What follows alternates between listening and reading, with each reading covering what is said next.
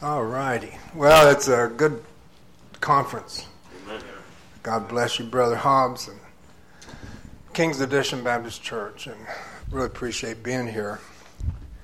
And I thought of no assigned subject, and I thought of Joe Wilson. I thought, Joe wouldn't allow this because you preachers would pick out your candy cane sermons. You remember Brother Sam, that's what he called them, candy cane sermons, and then they would just preach the favorite ones. Well, I didn't do that this time.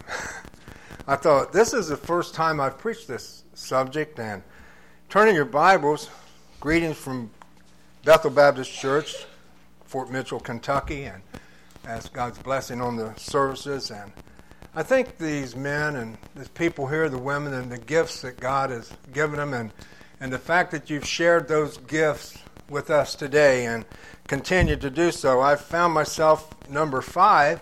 That's the sign of grace, of course, the number of grace, and goes along with my name, Grace Crace.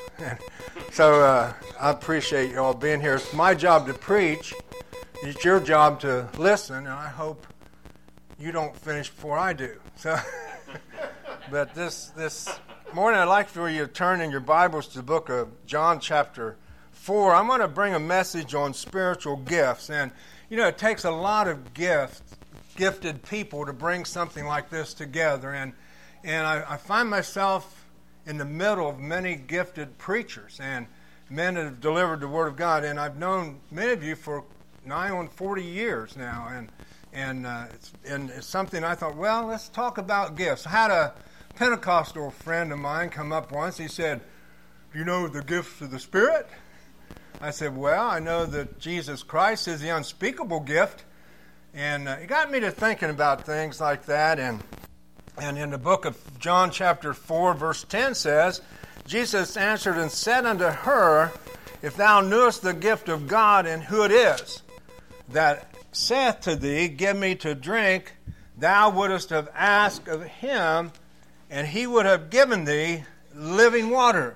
So we have the living water that has been presented today and this last night, this evening, and we have the greatest of all gifts, of course, which is Jesus Christ. But I want to speak to you more specifically about, are there any biblical spiritual gift list? Now, that's kind of a hard title to remember. Is there such a thing as a biblical spiritual gifts list?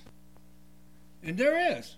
Believe it or not, we have 3 verses or 3 passages of Scripture that teach spiritual gifts. In Romans chapter 12, you look there in verse 6, it says, in Romans 12:6, having then gifts differing according to the grace that is given to us, whether prophecy, let us prophesy according to the proportion of faith, Brother Prater, or ministry, let us wait on our ministering, or he that teacheth on teaching, or he that exhorteth on exhortation, he that giveth, let him do it with simplicity, he that ruleth with diligence, and he that showeth mercy with cheerfulness. And then over in verse 20 of chapter 12 of 1 Corinthians,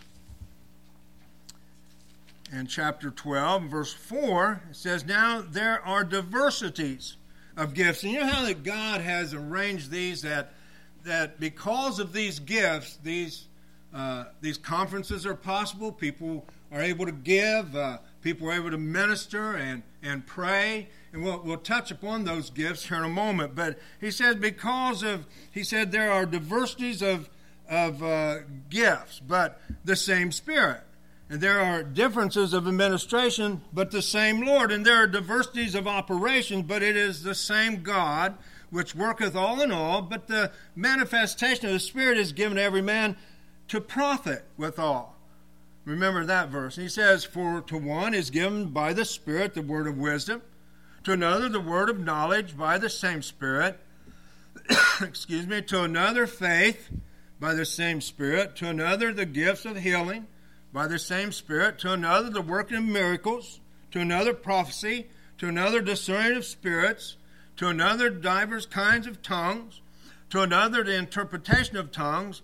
But all these worketh that one and the selfsame Spirit, dividing to every man severally as he will. And then down in verse 28 says, and God has set some in the church, first apostles, secondarily prophets, thirdly teachers, after that miracles, then gifts of healings, helps, governments, diversities of tongues. It says, are all apostles, are all prophets, are all teachers, are all workers of miracles? Have all the gifts of healing? Do all speak with tongues? Do all interpret? But covet earnestly the best gifts. And yet show I unto you a more excellent way. So we do have gift lists in the Scripture. They're spiritual gift lists. And it includes the word of wisdom, and it includes the word of knowledge, and faith healing, and miraculous powers, prophecy, distinguishing between spirits. These gifts are all mentioned in the Word of God, speaking in tongues and interpretation of tongues. Your charismatics and your Pentecostals have made a whole ministry out of these things. And I'll tell you what, they're drawing people in by the millions, and they don't represent what God intended for these gifts to mean. I'll get into that in a moment. But prophecy, in first place, is a Greek word. It's a Greek word translated from prophecy in both passages. It means to speak forth. And it was the same word in both passages that we read. It's to declare the divine will. It's to interpret the purposes of God and to make known any way of truth, in the way of truth, the truth of God. We refer to it as rightly dividing the word of truth. So that is prophecy. And it is designed to influence people. It is showing forth our faith and that which we believe and that which what Christ has done and is doing for us and will do for us. That's prophesying. And we see that this is the meaning of that text. The idea of telling the future was added sometime in the Middle Ages, actually, and it is in direct contradiction to scriptural passages that condemn such type of predicting of the future. Acts chapter 16. So it's not a fortune teller. A prophet is not a fortune teller, but a prophet is one that shows forth the word of God and the truth of God in the things that are revealed in the word of God. Serving, referred to as ministering, is a gift of the Spirit. The Greek word diakonion, which we get the English word deacon from. It means a service of any kind. How much service was performed to bring this conference to pass? People with the gift of service have been busy, I know. And it means it's in a broad application. It's a practical help also to those who are in need, and to those that not only need our prayers, but that need our assistance and need help in different ways.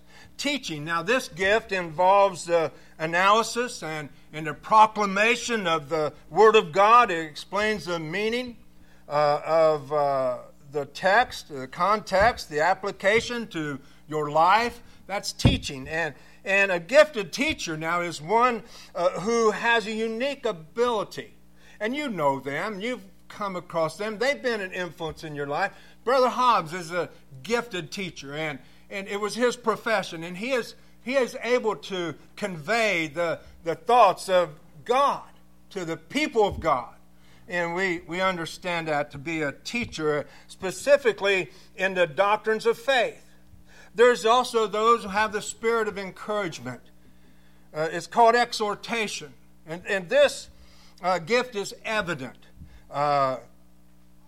in those who consistently call upon others to heed and to follow God's truth.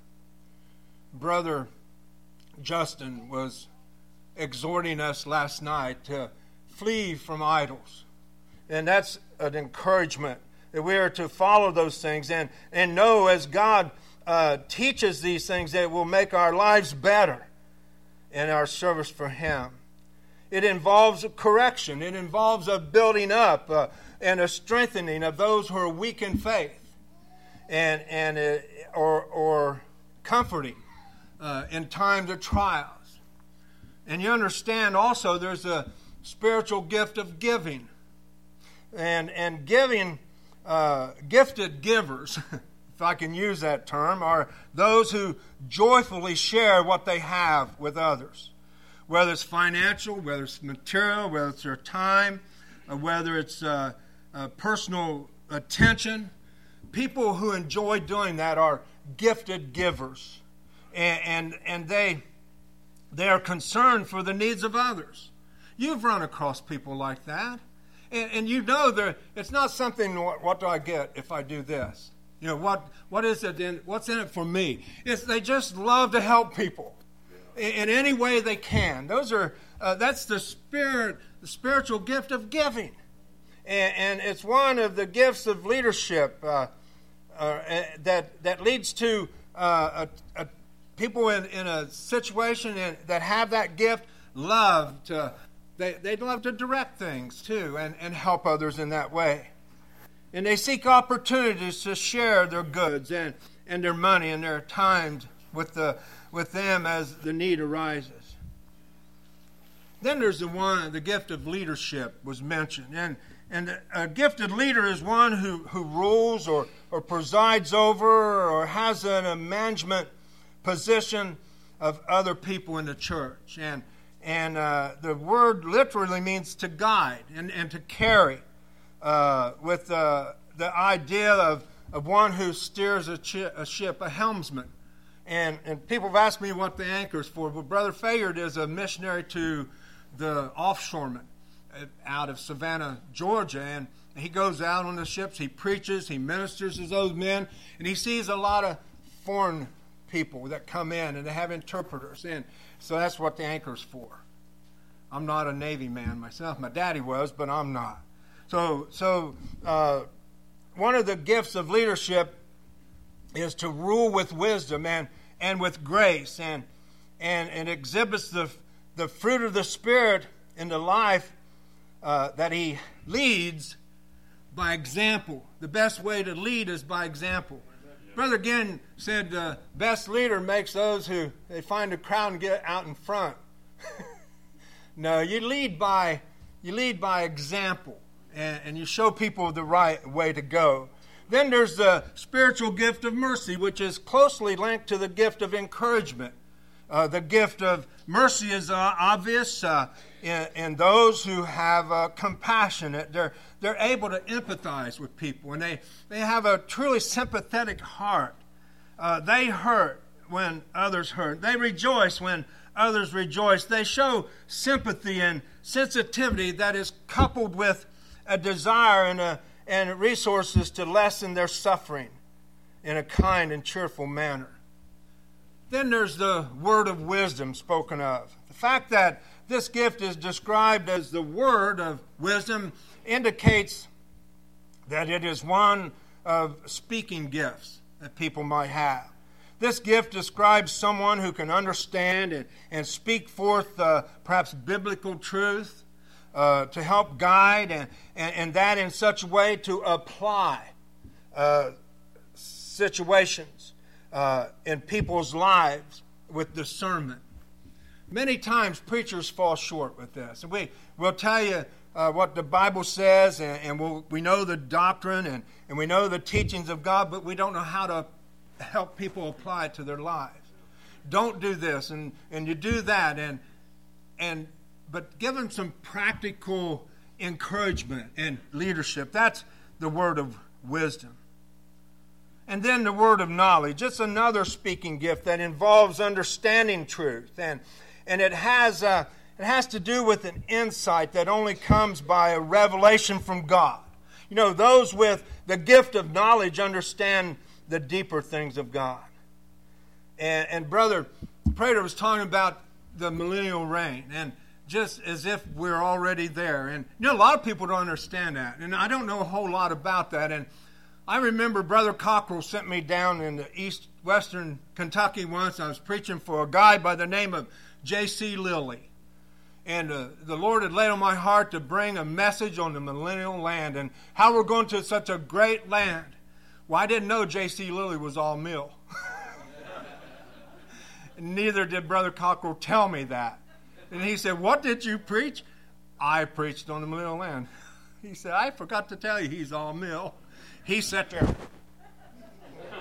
Looked like he'd ate a green persimmon. I mean, he was all puckered up. And he said, you did that on purpose. I said, no, I really didn't know, brother. Well, they didn't call me. They were looking for a pastor, but they didn't call me there. Anyway, the word of knowledge, and it involves the deeper things of God. There's a lot of confusion about prophecy, but God knows. And then there's a gift of faith, spiritual gift of faith, and you wonder, well, all believers possess faith. This has been brought out so well. They possess it in some measure or another because it is one of the gifts of the Spirit that's bestowed upon all who come to Christ in faith. In the book of Galatians chapter 5. And a spiritual gift of faith is exhibited by one with a strong and unshakable confidence in God. Just like Brother Mueller Brother Prayer talked about Mueller and Finney and some of the old men of faith. They have an unshakable confidence in the Word of God and in the promises of God. They're not second-guessing God. Well, how are you going to do this? Or, I don't know, how the only person brought an umbrella to the services was a preacher. I heard it was a little girl in Texas. They'd been praying and praying and praying. They had a revival meeting, and they're going to pray for rain. One little girl brought an umbrella.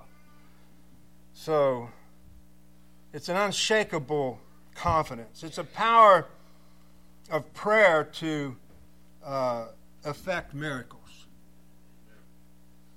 The spiritual gift of faith. And because there's a spiritual gift of faith, doesn't mean everyone has it. Not everyone has all these gifts. So you understand there's also healing. And although God does still heal today, and the spiritual gift of healing is the ability to produce miracles. And these miraculous healings, they did belong to the apostles for the first century church. And as you've studied these things, you realize that those things were given as signs. And to prove that the message was from God. And the Christians today, we do not have the power to heal. We do not have the power to heal the sick or resurrect the dead. Because if we did, the hospitals and the morgues would be full of these gifted people, healing people and bringing them back to life. But we don't have those powers today. Miraculous powers are also known as a spiritual gift. I'm not saying God won't heal through your prayers. Don't go that. Don't say that I said that. And God does. I've seen God answer my prayers. I've seen people that were on their deathbed healed after prayer. But that doesn't mean it had anything to do with me especially. But it was God's will to heal that person. And He used that prayer. Miraculous powers. And this is another one of the temporary sign gifts. And it involved performing supernatural events that could only be attributed to the power of God. Only God could have done these things. And then there's a gift of discerning spirits or distinguishing of spirits. And this included an individual who had the power or had a unique ability to determine the true message from God or from a deceiver or from one of Satan's ministers. So many people today cannot discern the difference. There may be people in this room who would perhaps under the right disguise swallow a lie. But with people with a discerning spirit, they can tell methods that are deceptive or erroneous. And Jesus said many would come in his name and deceive many in Matthew chapter 24. But the gift of discerning spirits is given to the people of God's churches to protect them from such things as this.